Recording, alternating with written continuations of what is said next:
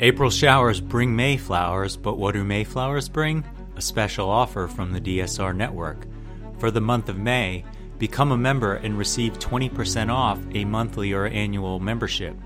Members receive an ad-free listening experience, exclusive bonus content, our evening members-only newsletter, and an invitation to continue the conversation via our members-only Slack community. This offer won't last, so act now.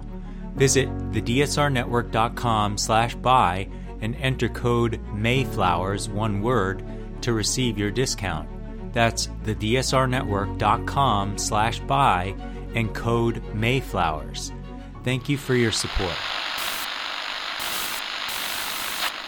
9, 12, 10, 28, 2, 23.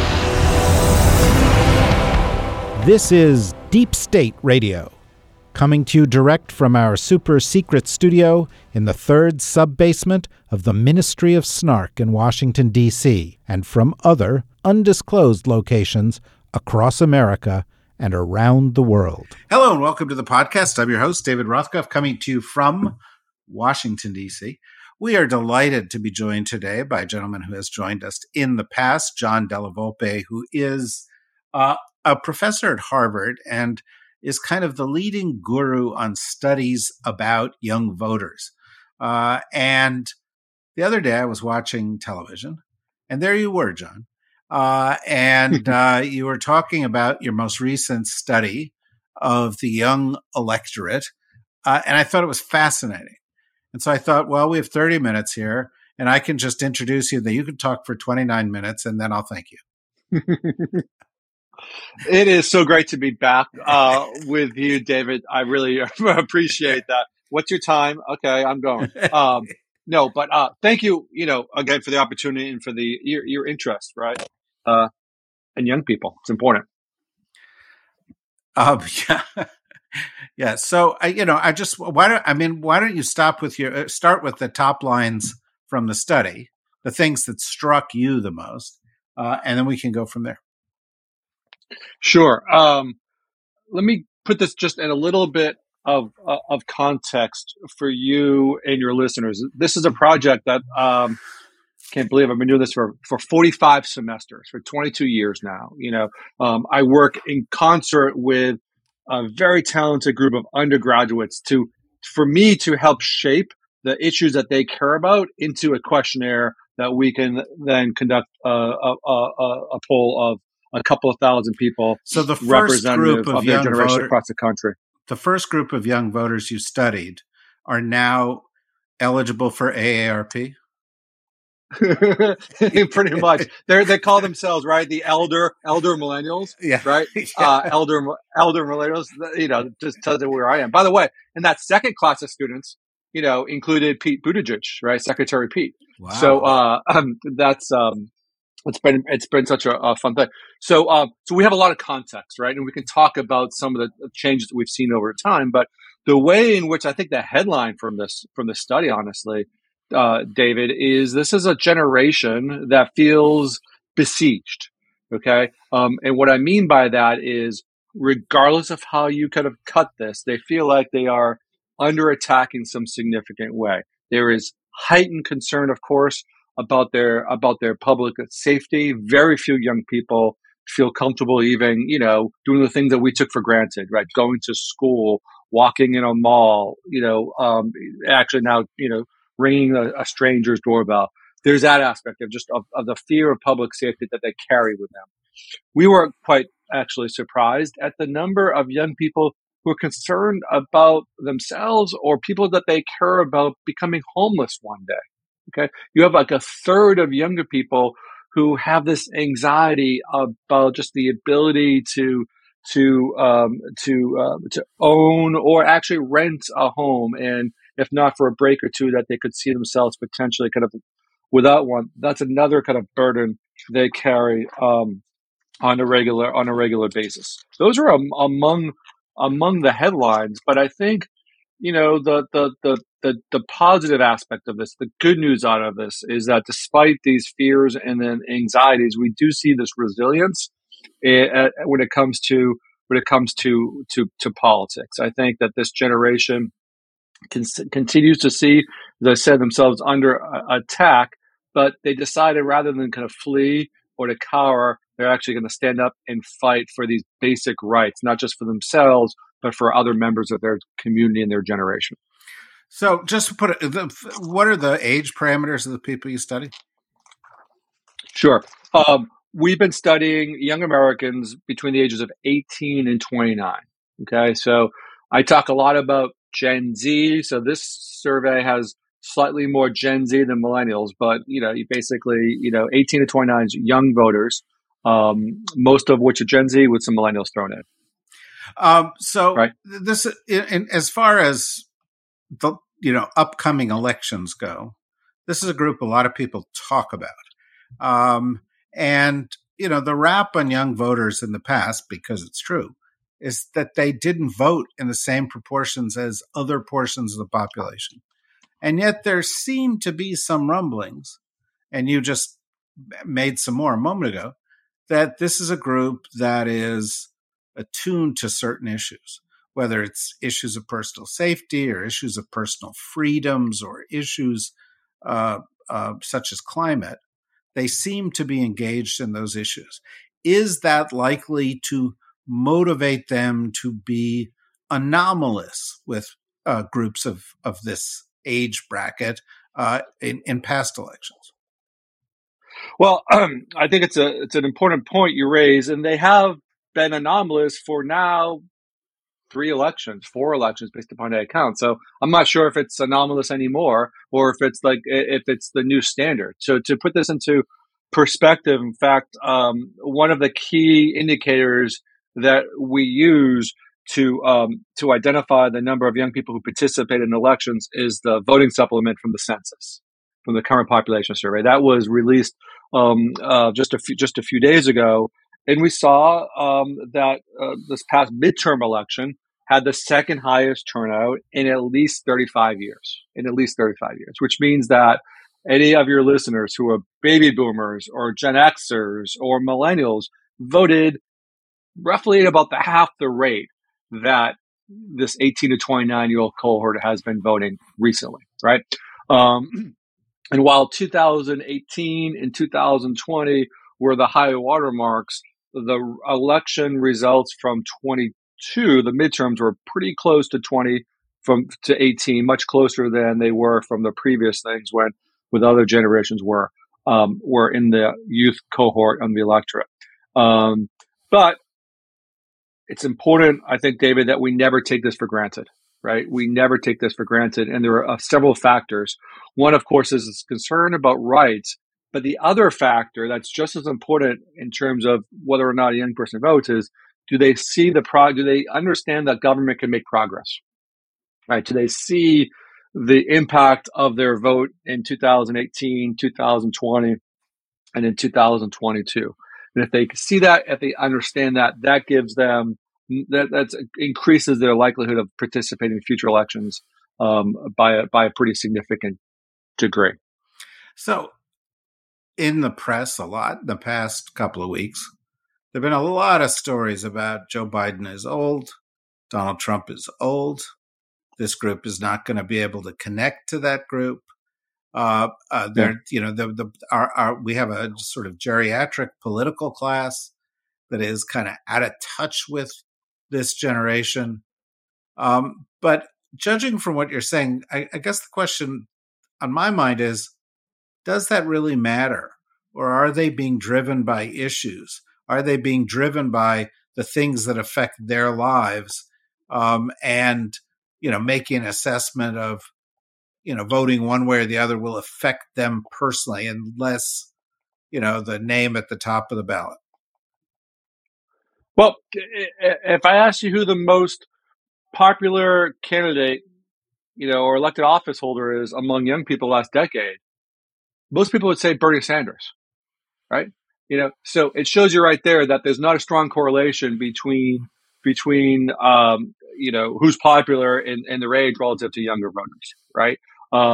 So it's much more important, I think, to understand young voters through the lens of they care about issues, not individuals.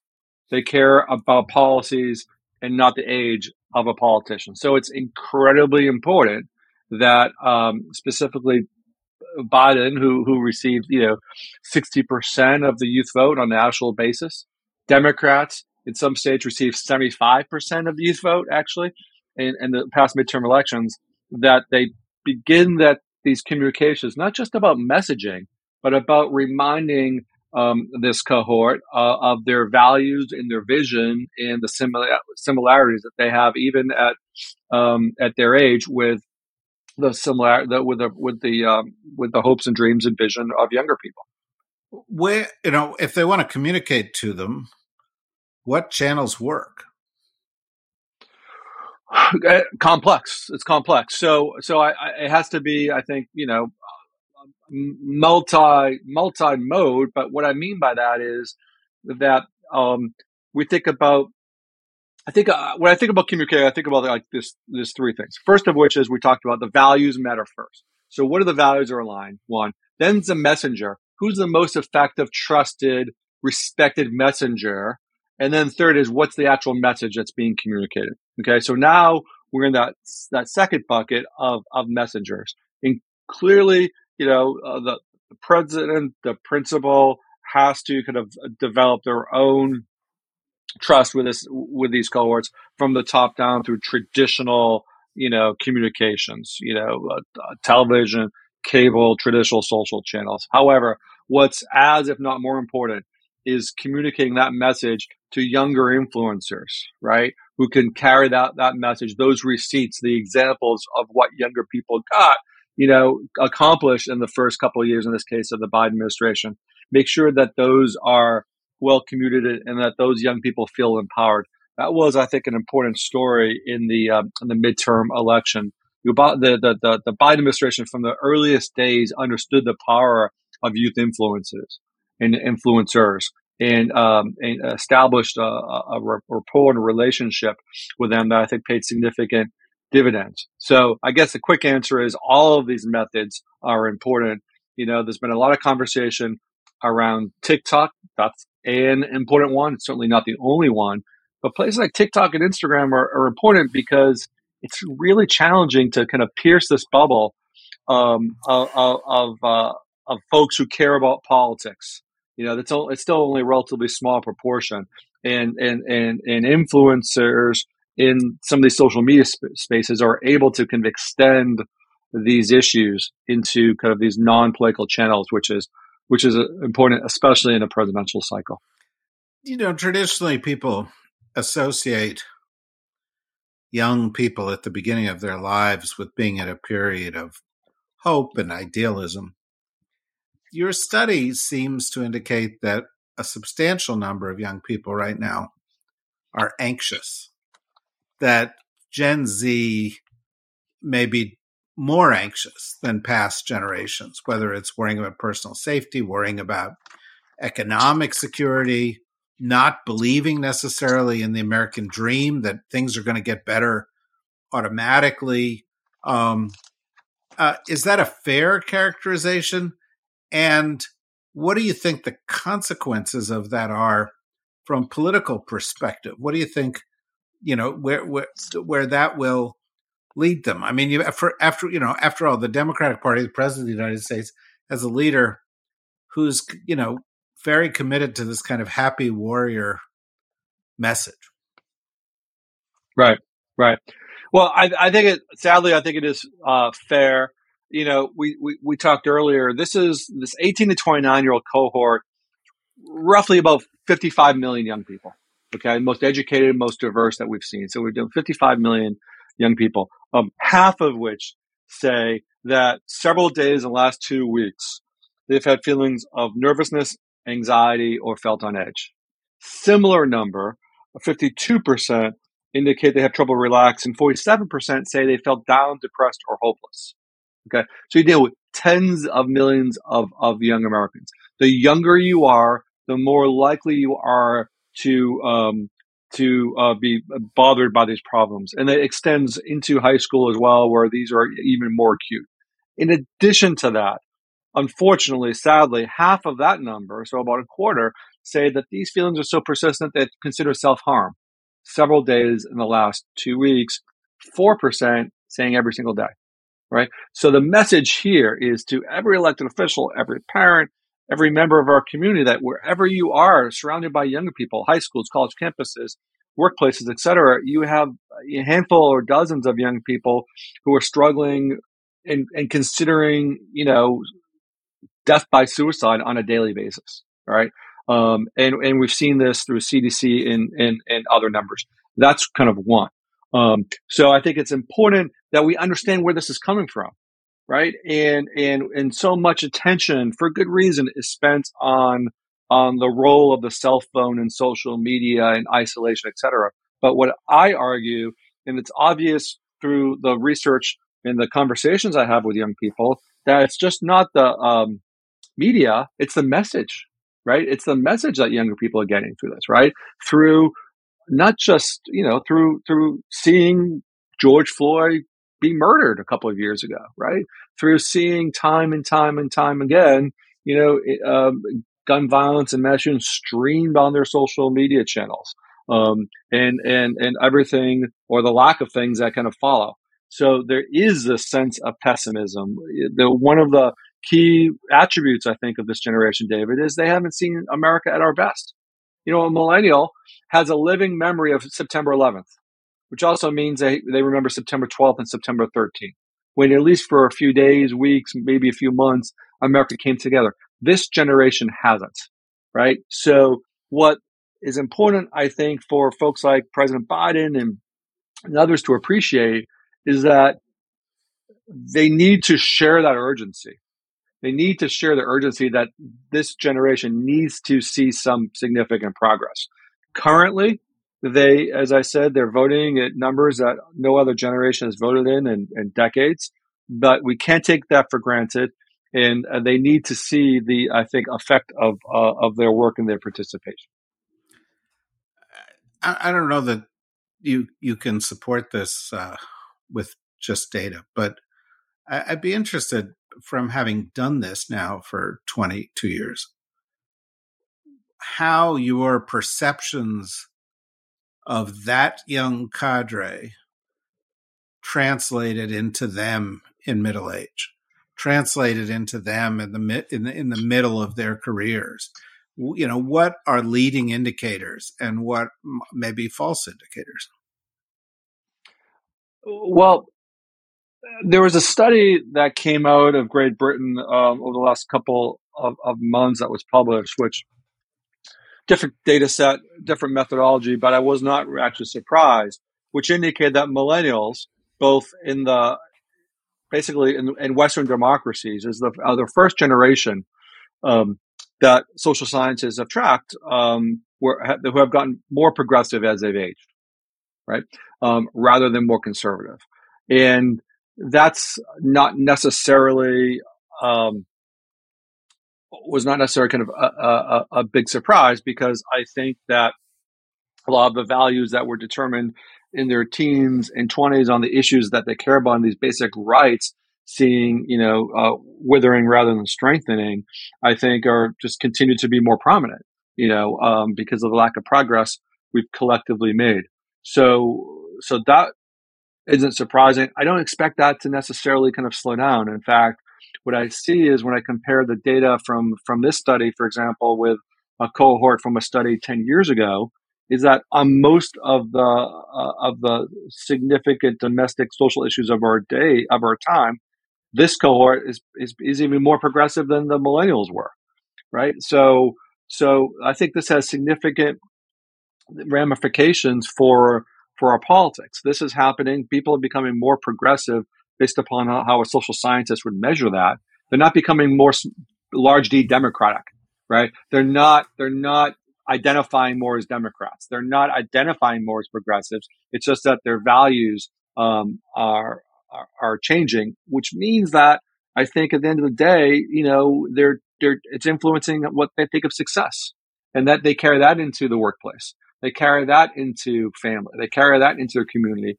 And that could be a very different conversation to, in these days as it was a decade or two when those definitions of success were essentially written by Gen Xers and baby boomers. Yeah. When you were talking about the anxiety and the fear of homelessness, one thing that struck me was that, the greatest generation, not even the boomer generation, some in the boomer generation, were raised in a society with much clearer social safety nets. If you grew up, you went to high school, you worked in a factory, you got a pension, there was a path, you could sort of take care of yourself.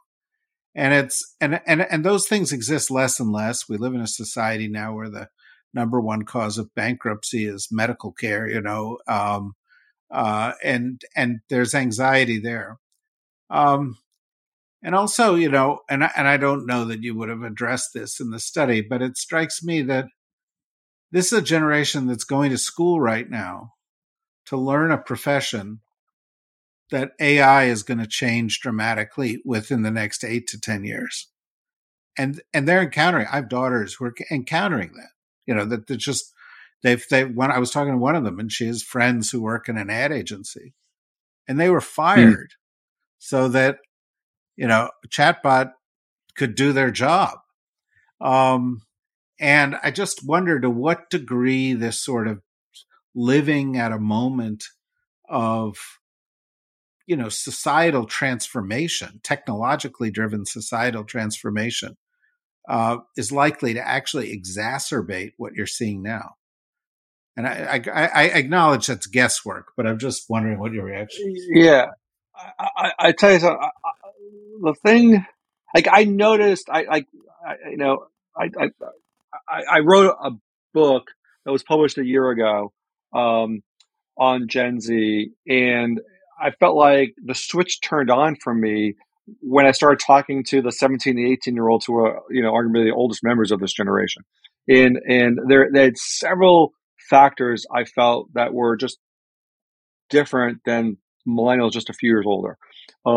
One is their openness to talk about their mental health challenges, but also the maturity that they had to talk about these mental health challenges, right? And their interest in all of their pursuits of finding some harmony, right? And balance, and probably even instinctively, perhaps, right? Knowing that the instability that they feel today is something that will likely carry with them for many, many years, right? And that what's important isn't necessarily, the stuff that you buy, the way in which a boomer or an Xer might think, but what's really important is the bonds that you make with people, right? And what your definition of community is. So my sense is that through the chaos of the last decade or so that they've lived under, topped off by COVID, that they may be more prepared to live in this unstable environment than perhaps, people like, you or me might be. And I'll tell you something, in the last couple of months, the transformation that AI has had even on my industry, which I was not predicting a few months ago, is pretty incredible, right? It's pretty incredible. How? And when you think of how is it headed? Well, on the positive side is I can analyze a 2-hour focus group, David, in 10 minutes, right? I run a transcript through a chat GPT bot, and I can get a 1-page summary. And that, would normally take me, or a member of our team a day. Okay. One example. Another example is, I lean pretty heavily into qualitative research, and even in my quantitative instruments. So I can ask more detailed, qualitative, open-ended questions in a survey. And again, rather than waiting, a day or two for someone to code a couple thousand open ends, ChatGPT can do it, in an instant. It provides me more insight, and it also helps me as a researcher figure out what more I need to learn more quickly. You know what I mean? So those are just a couple of examples, and I'm not even talking about, I'm not sure when it's going to be where, some deep fake of me will be moderating a focus group. Like that's going to be a reasonable expectation, in the not too distant future, something I wouldn't have dreamed of last time we did this podcast. I That's how quickly it's think changing. it's true. I literally, but the last time we did this podcast was right before the election. And I think Yeah. in the period from the election last November through now, the awareness of this as a central issue in the lives to come of everybody has gone from 0 to 60. It's just astonishing. I've never seen anything in my life like it. No. I remember where I was. When I heard ChatGPT for the first time and used it for the first time. It was a Christmas dinner with my students. Okay. We had the year-end banquet. So it was a week before Christmas. I don't think, they were asking questions about Gen Z, and I don't think I'd seen it beforehand. And now that I'm kind of plugged in and thinking about this and talking to experts, I think what we're about to see, and then by next Christmas, will be even more transformative in terms of its capabilities, from what I understand. But they're fluent in it. And I live in a town here in Washington. I did a TV show this morning, and there were 2 senators on it, and I happened to be talking to them. And I was like, how many members of the Senate are literate enough in these kind of technology issues to actually have a discussion about this? And I said, I bet they couldn't fill that little cubicle over there. And one of the senators said they couldn't fill a phone booth. Mm-hmm. One of his aides acknowledged that he'd actually never used a phone booth. Which, sort of illustrated where we are with all this. But, I wonder if that's not a sense of hope with this group, because your students present this to you. They're fluent in this. None of this is a surprise to them. None of these people are living with this their whole lives. I don't know. I mean, I see that as a source of some optimism. Yeah, when I ask them why they're optimistic, David, right? And I ask in any cohort, just not like my students, or when I ask other students on other campuses, or young people who aren't on college campuses, who didn't attend college. When I ask them what makes them hopeful, that they make themselves hopeful, right? It's their own community, and seeing the way, that people responded, for example, to the murder of George Floyd, regardless of who you were, right? You were, you tried to do something positive with that. That's something. I ask a question a lot in terms of like, when were you proud to be an American? What makes you proud to be American? And often what I hear is like Americans, like individuals in kind of these communities. Yeah, it's just, it's the fact that they don't see themselves often represented in this government. And when they do feel represented, they are willing to do whatever it takes to kind of further engage. But with that. You do make an interesting point where you sort of said Bernie Sanders. It's not the package of the messenger. It's the message of the messenger. And it's whether they seem to be willing to address big problems. When you take these studies and you present them to political professionals, are they taking it in? Is there a message that's getting through or not getting through? I'll tell you something. I've noticed in the last 12 to 18 months, significant interest in by elected officials having these conversations. And I think there's only one reason for that. I've been doing this for 22 years. Only one thing's changed, right? They started showing up, right? They started flipping states from red to blue. Joe Biden's not in the White House. He understands that. His team understands that, without both the combination of historic turnout and historic Democratic vote share in Arizona, Pennsylvania, Wisconsin, Michigan, and Georgia last time, right? Same thing with Senator Schumer. So they're taking these meetings, and honestly, it was reported in CNN today. Just last week, I was in the White House with 5 of my students, right? They briefed senior members of the Biden team for over an hour, and they did all the talking. I said hello, I said goodbye, a couple of introductions, and there was a real thirst by every member of that team, in understanding the perspective of younger people through the eyes of those 5 undergraduates who I'm so proud of, who did a tremendous job briefing this. But that's that's obviously the kind of the highest honor politically that they could have. But they've had continued meetings with senators and new members of Congress, new mayors, et cetera, who are interested in this. And that's a good sign, because we started this project, David, we didn't even have podcasts when I started this thing 22 years ago. We started this thing because young people weren't voting. And it was like this vicious cycle. Young people weren't voting because they weren't being communicated with. They weren't being communicated to because they weren't voting, right? So the objective of this was to increase civic engagement, increase voting by elevating their voice and showing how this matters. And our students have been in the White House for the last decade, including the Trump years, so but I think now, though, there's a recognition that it really does. They really actually need to hear and understand, and they appreciate the impact that this generation is having on their politics and on their jobs. Well, final question on that, and I don't want you to betray any confidences, but what do people in the White House or senior officials, what do they zero in on? Like, what about these studies really triggers them? Well, what's unique about this study is that it's not just me now and kind of older white guy asking these questions, right? I'm crafting the methodology for young people to hear the answers to the questions that they're concerned about, right? So that's the trick here, and that's what, for example, the folks in the White House wanted to hear. They wanted to understand mental health from their perspective.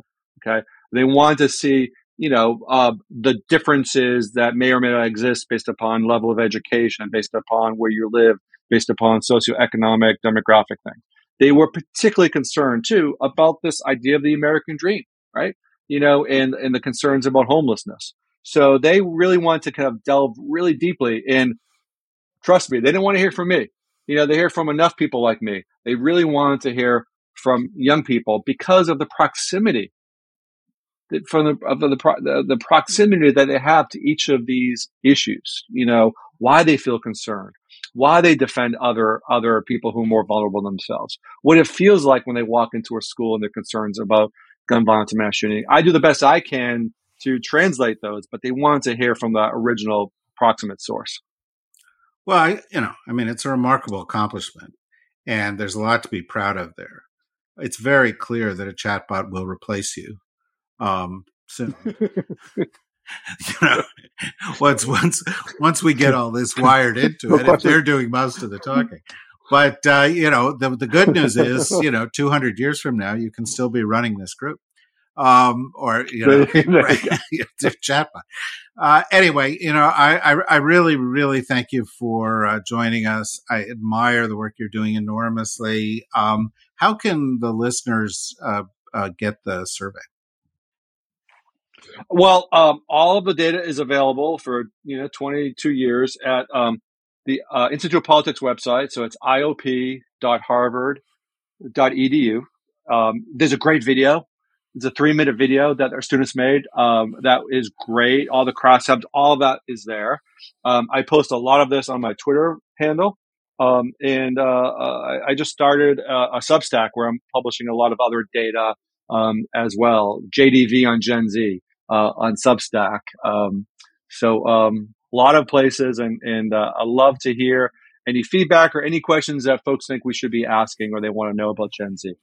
Super important. I'm sure a lot of our listeners will go straight there. They should. And hopefully we'll be able to continue to talk to you going forward, because I find this fascinating and the work super admirable. So thank you very much, John.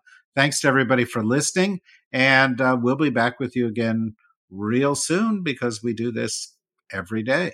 If you like it, go to the dsrnetwork.com, click on membership. And for $5 a month, you can support us being able to do it. It's just like a Substack. It's like John's Substack, anybody's Substack.